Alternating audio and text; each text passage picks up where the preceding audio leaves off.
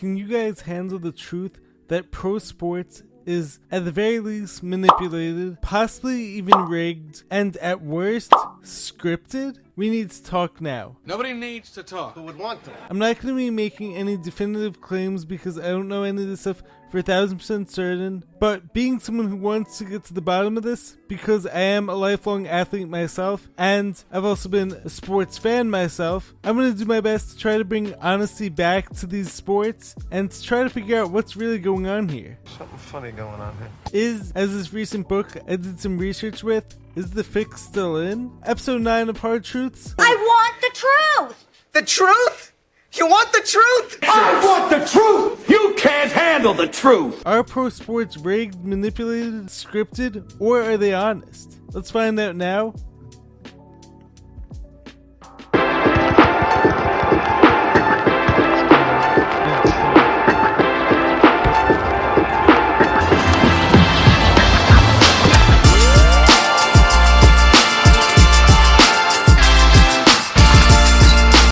What's happening, fam? Jared Weiss back here with another video on the Jared and James channel. If you guys didn't know that, must mean that you're not subscribed to the channel, so you know what to do. Smash that subscribe button, be sure to leave a like, drop a comment, let me know what you guys think of this video.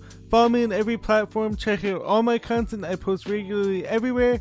So for today's video, we're going to be talking about a very interesting topic that I've been doing some research on this past year, which is pro sports rigged, honest, dishonest. Yeah, you couldn't write a crazier script. Also, before I get started, I would love to have someone on here who wants to maybe talk about some of this stuff with me. So if any of you guys have any more information beyond what I'm talking about in this video, and you want to either debate me or support me in what I'm saying, let me know, because this is like a very interesting conversation, and I've actually been having this conversation with plenty of people recently. And going along these lines of having this conversation with people recently, it actually seems like the people who I've been talking to do have their own suspicions about whether sports are being manipulated, and have been so for decades at this point. 75 years later. But the whole thing is, we as the viewing public often ignore this because we all love our entertainment so much. And of course, there's nothing wrong with that. As I said earlier, I'm a lifelong sports fan myself, and I'm also, above that, a lifelong athlete myself, which is something that I pride myself on. And this brings me to my first story on this investigation of pro sports manipulation, which is the Tim Donaghy story.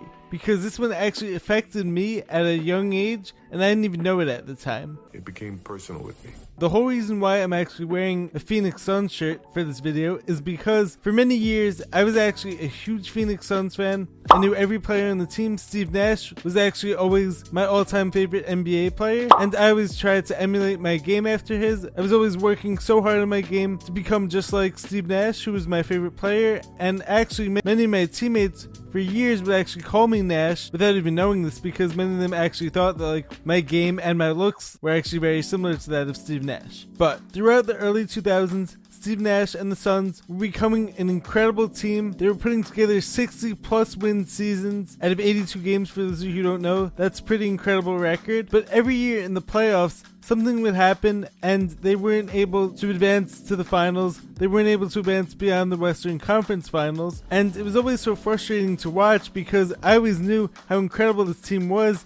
And I always thought that like this team was deserving of making it to the finals and winning an NBA championship. So me being this really young kid, this young fan of the Suns, during the playoffs, I'm pretty sure I actually went to one or two of these playoff games in the early 2000s against the Spurs, but most of them I'd be watching on TV. I'd be heavily immersed in the game. I'd be cheering on my favorite players, but somehow they always came up short. And one year in particular against the Spurs, this was either 05 or 06, I believe, possibly even 07, but I'm watching every game of the series. Suns, Spurs, and from what I could tell, even from a young age, the Suns were the better team. They had more talent, more speed, they worked better together, but for some reason, no calls were going their way. And this was frustrating as hell for young kids to be watching. Amari Stoudemire, the Suns center at the time, was undersized, but he was not being allowed to defend Tim Duncan or the other Spurs big men at all. Every single time he'd be called for a foul, and this was so frustrating because the refs just like weren't letting him play defense. And I could see right through this. Something just didn't feel right about this whole series. Every game, well, like the end of the series in particular, something just didn't feel right. The last 2 or 3 games, Amari Stoudemire was fouling out, and the Suns just weren't being allowed to play hard defense in the playoffs.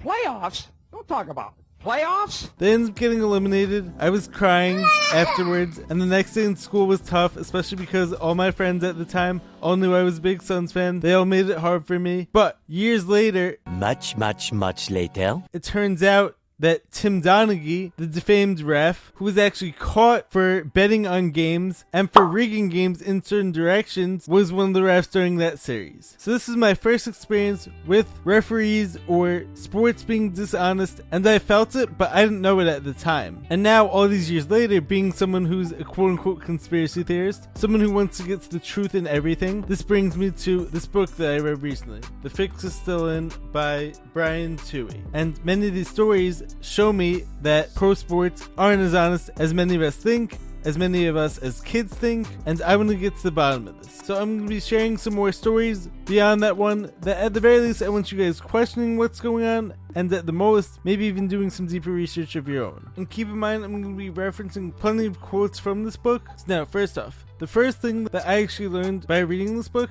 is that legally, pro sports don't actually have an obligation to be honest or to give the fans honest outcomes. What do I mean by this? Legally, pro sports are deemed entertainment, which is the same thing that WWE, aka pro wrestling, is deemed as, and pro wrestling, we all know, is scripted. Pro wrestling is about putting together storylines, but the real winners aren't actually quote-unquote the best all the time. It's just whoever has the best storyline and whoever the script writers want to make the winner. And this really makes you wonder, could this whole idea of telling people that pro wrestling is fake, could that be something that maybe serves as like this controlled opposition, because then everyone else thinks, oh, well, pro wrestling is fake, so therefore all these other sports must be real, because they're telling me that this one sport is fake, but they're not saying that all these other sports are fake too. Makes you wonder, doesn't it? Could it be the same thing as like politics? Could it be the same thing as basically everything else in pop culture, where very little is actually organic? They gotta know at some point. Who? The public. They gotta know. Yes. Stan, get with it. And you have this one thing that's being told to you as bad, and then you have this control opposition thing, which is equally as bad, but like you don't know that it's bad. And also keep in mind, one of the stories from this book actually reference how fans actually once tried suing their town sports team and were unsuccessful because legally, that sports team has no obligation to provide the fans with honest outcomes. So now, I'm going to read you a little excerpt from this fan who tried suing his hometown sports team. This is in reference to the San Antonio Spurs sitting a bunch of their star players, and a fan being upset about this because he paid high value for tickets to go to this game. On behalf of all ticket buyers that night, Larry McGinnis sued the Spurs, claiming that fans had suffered economic damages due to having to pay that premium ticket price to see a Spurs team devoid of its star players. This, according to McGinnis' suit, was an unfair and deceptive practice which constitutes a violation of Florida's Deceptive and Unfair Trade Practices Act, which prohibits unconscionable, unfair, or deceptive acts or practices in the conduct of any trade or commerce. Unfortunately, McGinnis voluntarily dismissed the suit prior to taking the Spurs to court. Perhaps it was because David Stern, the NBA commissioner at that time, acted and fined the Spurs $250,000 for Popovich's decision. Or perhaps he backed down after learning what few rights ticket holders actually possess. When owner Georgia Frontier picked up her Los Angeles Rams and moved them east to St. Louis in 1995, Larry Charpentier sued, claiming the team had breached its contract with the season ticket holders. In his suit, Charpentier, who originally filed suit under the name Fight for the Rams, alleged that since 1946, the team had granted every season ticket holder the right to renew his tickets in the subsequent year, even when the team moved from Los Angeles to Anaheim. However, when they transplanted to St. Louis, this right was denied, despite the fact that season ticket renewal forms stated in part, "Your season reservation is valuable. You have the privilege to renew reserved seat locations for the upcoming season." Charpentier stated he did not purchase his tickets with the intent of watching a poor-performing football team play for the 1994 season, only to have the team leave at the end of that year. Instead, he purchased a seat merely to reserve the seat location of his season tickets in the future, when he hoped that the Rams would provide a quality professional football team product. Unfortunately, the court didn't see it that way and dismissed the case. Overruled. In the court's opinion, several obvious and frankly disturbing conclusions were reached.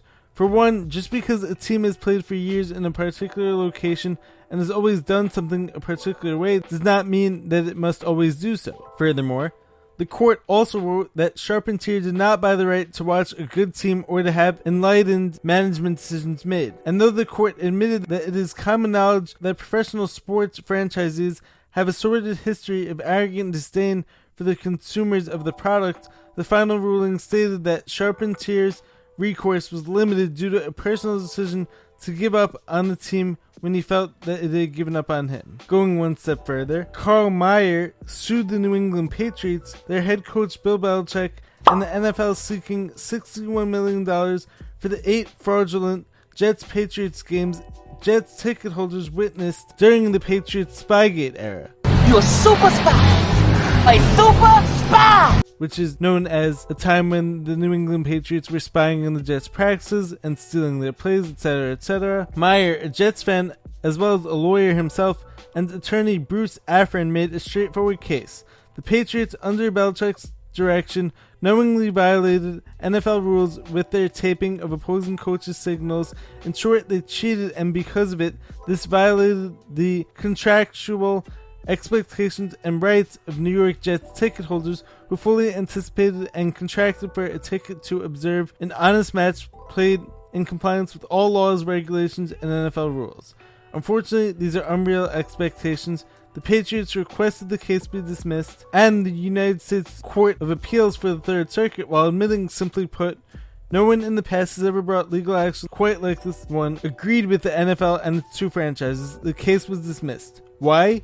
As Judge Robert Cowan wrote in his opinion for the case, Meyer failed to set forth a legally cognizable right, interest, or injury here. At best, he possessed nothing more than a contractual right to a seat from which to watch an NFL game between the Jets and the Patriots, and this right was clearly honored. His ticket, and every fan's ticket incidentally, unambiguously stated that this ticket only grants entry into the stadium and a spectator seat for the specified NFL game. Here, Meyer undeniably saw football games played by 2 NFL teams.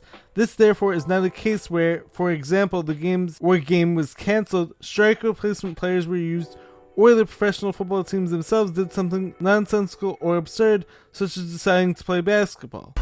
Will you teach me to football? As for the fact that the Patriots broke the NFL's own rules, Judge Cowan had an opinion on that as well. It appears uncontested that players often commit intentional rule infractions in order to obtain an advantage over the course of the game. For instance, a football player may purposely commit pass interference or delay of game. Such infractions, if not called by the referees, may even change the outcome of the game itself. There are also rules governing the off-field conduct of the football team, such as salary caps and the prohibition against tampering with the employer-employee relationships between another team and its players and coaches. Meyer further does not appear to contest the fact that a team is evidently permitted by the rules to engage in a wide variety of arguably dishonest conduct to uncover an opponent's signals.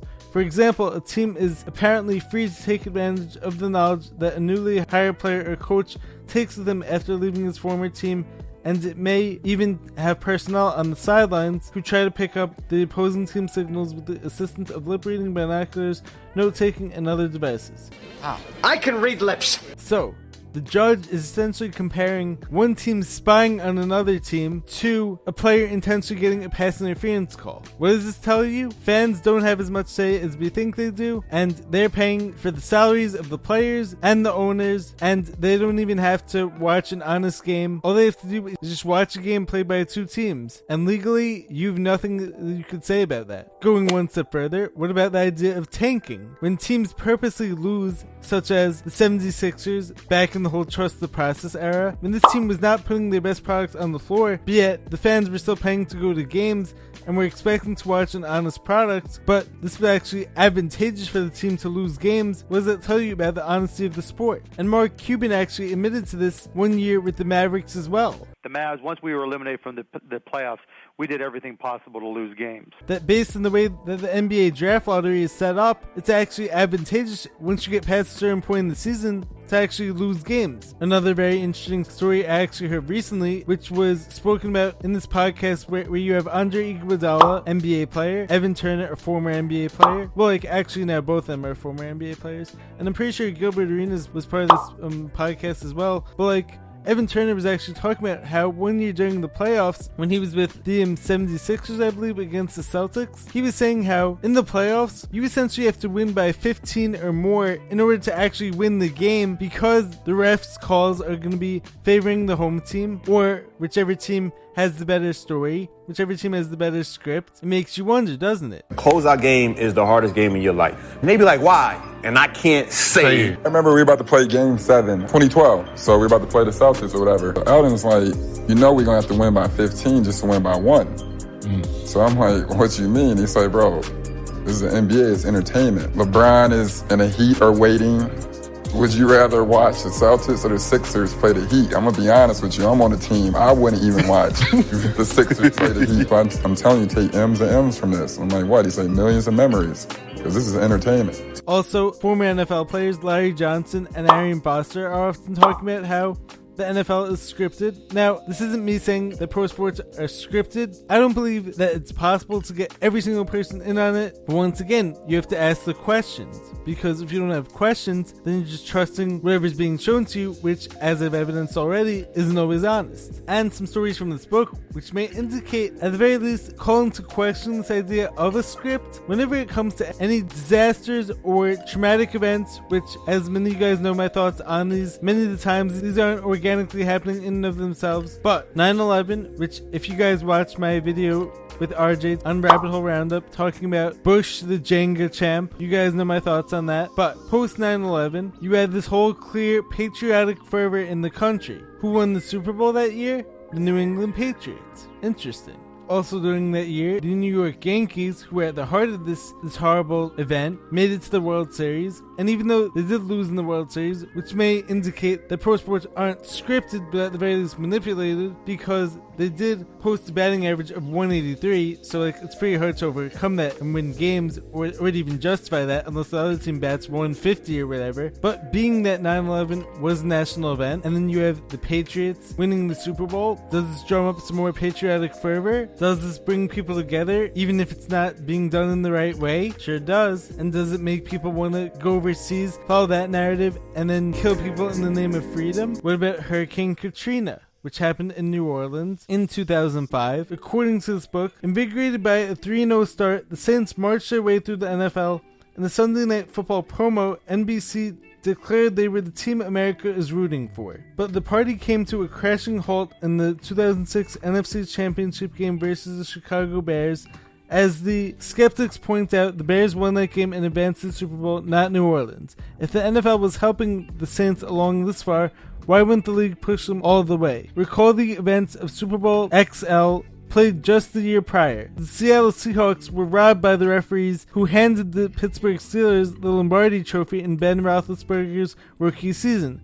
The NFL had sports conspiracy theorists coming out of the woodwork after that game, claiming the fix was in. 4 years later, Super Bowl XL's head referee Bill Levy confirmed those thoughts as he actually apologized to the Seahawks for his handiwork that day. Would the league really risk back-to-back controversial seasons, especially if it required a few bad calls to push the Saints into the Super Bowl? That one loss to the Bears did not stop the NFL's newfound love of all things New Orleans. A seed had been planted. The Saints rebuilt New Orleans was the rally cry, even if the league and Saints owner Tom Benson contributed only about 10% of Superdome's rehabilitation costs. FEMA paid most of the rest. And let's face it, the Superdome wasn't the entirety of New Orleans. Much of the city lay in ruins without power, while under the Superdome's bright lights, all appeared jubilant. The propaganda display refused to stop. The NFL's corporate partner, Visa, featured Breeze and the Saints in a 2-year-long promotional campaign. The Saints were everywhere, and finally, in 2009, they reached the Super Bowl just 4 years post-Katrina, which I know for some of you might be hard to accept, and as I'm always saying, you guys should question everything. So 4 years after, yes, it does sound out of the line of reasoning, but keep in mind the Saints prior to this were an awful team, and so for them to all of a sudden become this incredible team and this whole rallying cry and all this propaganda for the Saints could have led the NFL to pushing them towards the Super Bowl win? Maybe. In 2013, another localized tragedy took center stage as Patriots Day in Boston was derailed by the bombing of the Boston Marathon. And what happens that year? the Boston Bruins, the hockey team, ends up winning the Stanley Cup after a miraculous 3-goal comeback late in the third period to force overtime of Game 7. Boston strong indeed. No, they ended up going to Stanley Cup Finals on the heels of that Game 7. But here again came the skeptics. If the Bruins were meant to represent the Boston Strong ideal, why were the Blackhawks victorious in 6 games rather than the Bruins? Down 3-2 in the best-of-7 series, Game 6 was played in Boston.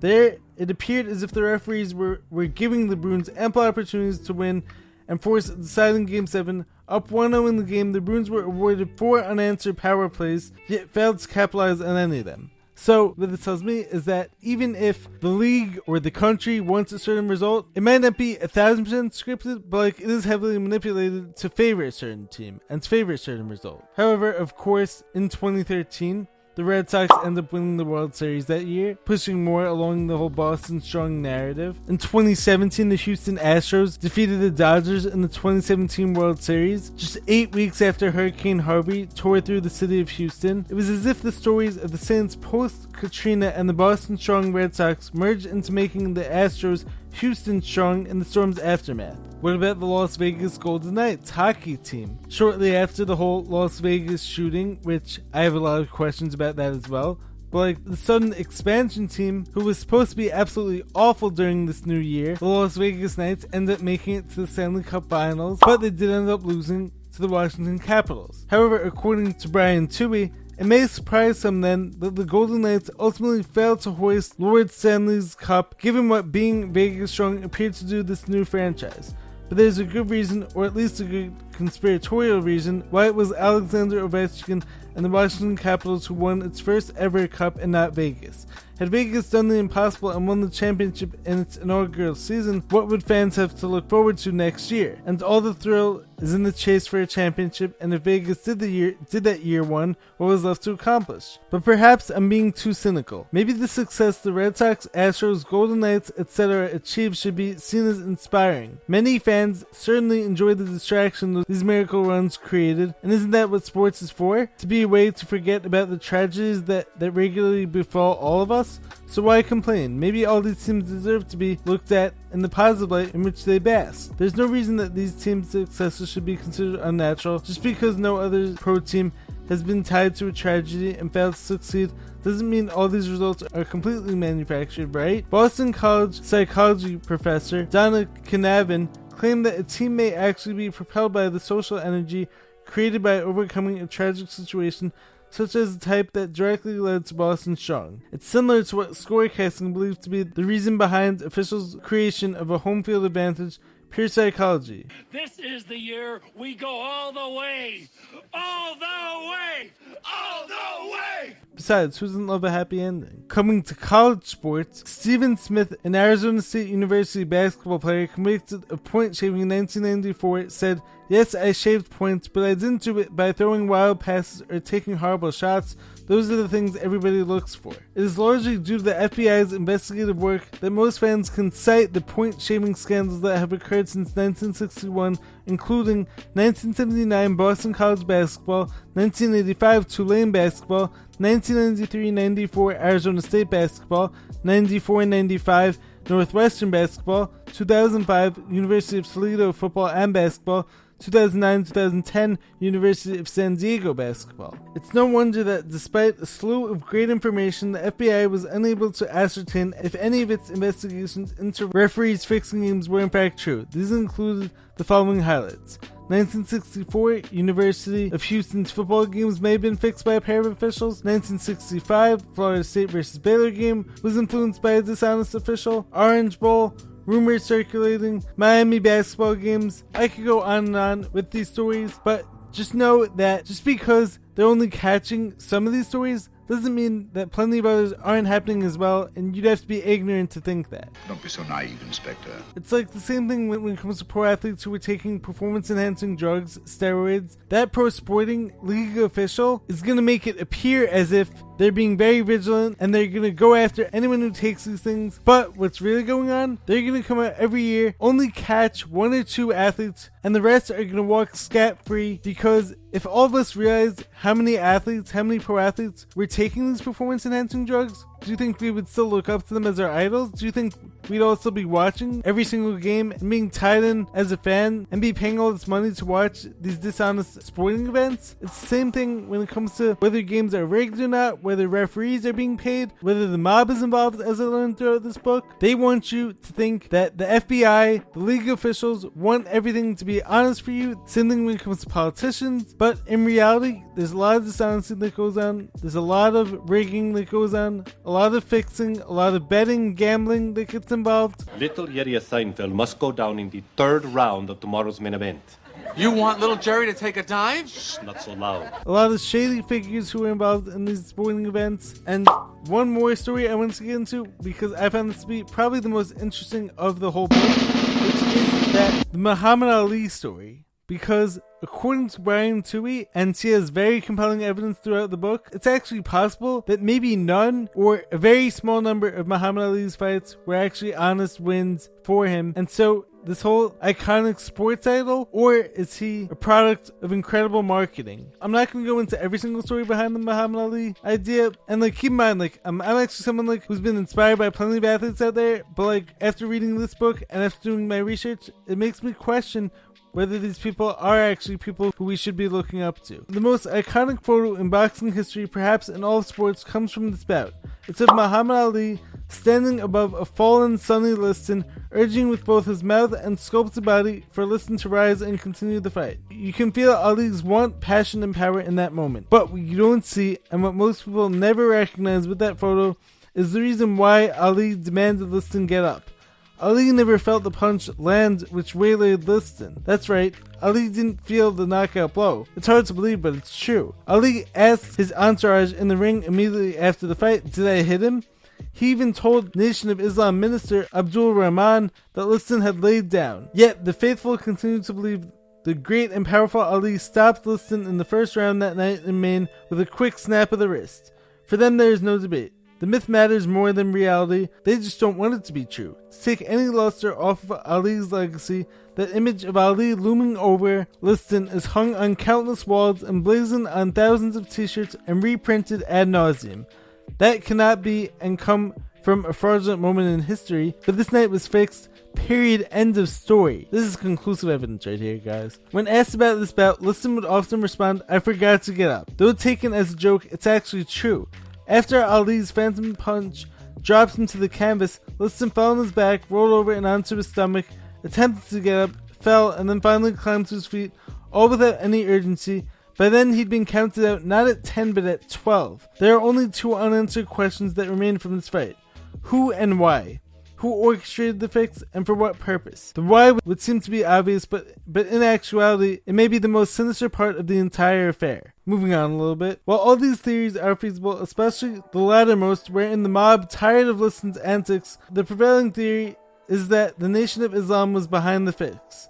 Between Ali Liston 1 and 2, Ali converted to the Muslim religion and put his career in the Nation of Islam's collective hands. They would control him and profit off of him from that point onward. A militant wing of the Nation of Islam, dubbed the Fruit of Islam, was assigned to protect the church's officials and property. It is believed that since Ali was considered Nation of Islam property, the Fruit of Islam protected him by fixing the fight. How did the Nation of Islam pull this off? By promising Liston more violence outside the ring than he would ever dream of facing inside of it. Now guys, I could go on and on with more stories from this book, and I may even do multiple part series on this, and if anyone who knows about these ideas wants to come on and talk to me about this, or even debate on it, I would love to have the conversation. But there's definitely a lot of compelling evidence that indicates that at the very least, pro sports is manipulated, sometimes rigged or fixed, and other times scripted. I don't know. That's for you guys to decide. Now, before I finish up this video, there are actually a few other things I want to clarify. So first off, even if pro sports are rigged, I don't believe that everyone is in on it. I think maybe if anything, all it takes is a few people, possibly a few players, whether it be the quarterbacks of some teams who are known to be Freemasons, as Larry Johnson often talks about, former NFL player. And as many of us conspiracy theorists know, Freemasons love to be in charge of things, love to script things out, and love to appear to everyone as if they're running the world, and love their power of quote-unquote running the world, or scripting all these major events that happened, such as the fake moon landing. All those astronauts were all Freemasons. But I digress. All it takes though is a few referees here and there taking some money, one bad call here, one bad call there, maybe a coach here and there making a few play calls that he shouldn't be making, as this book also illustrates as well. But in order for something to be true, doesn't mean that every single person has to be in on it. There could be, I'm sure, at least half the players aren't in on it and don't know about this stuff at all and are trying to be as honest of athletes as possible. But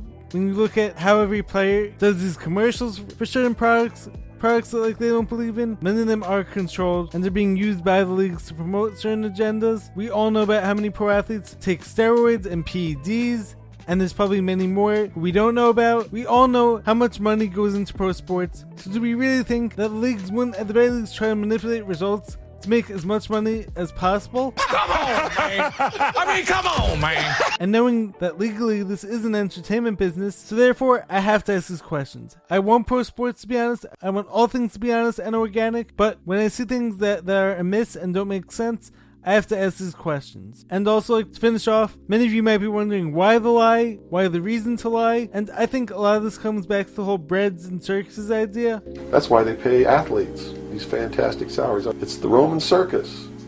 What does the emperor do when the people become restive, and when the people are asking questions, and when the people don't like the policies of the emperor?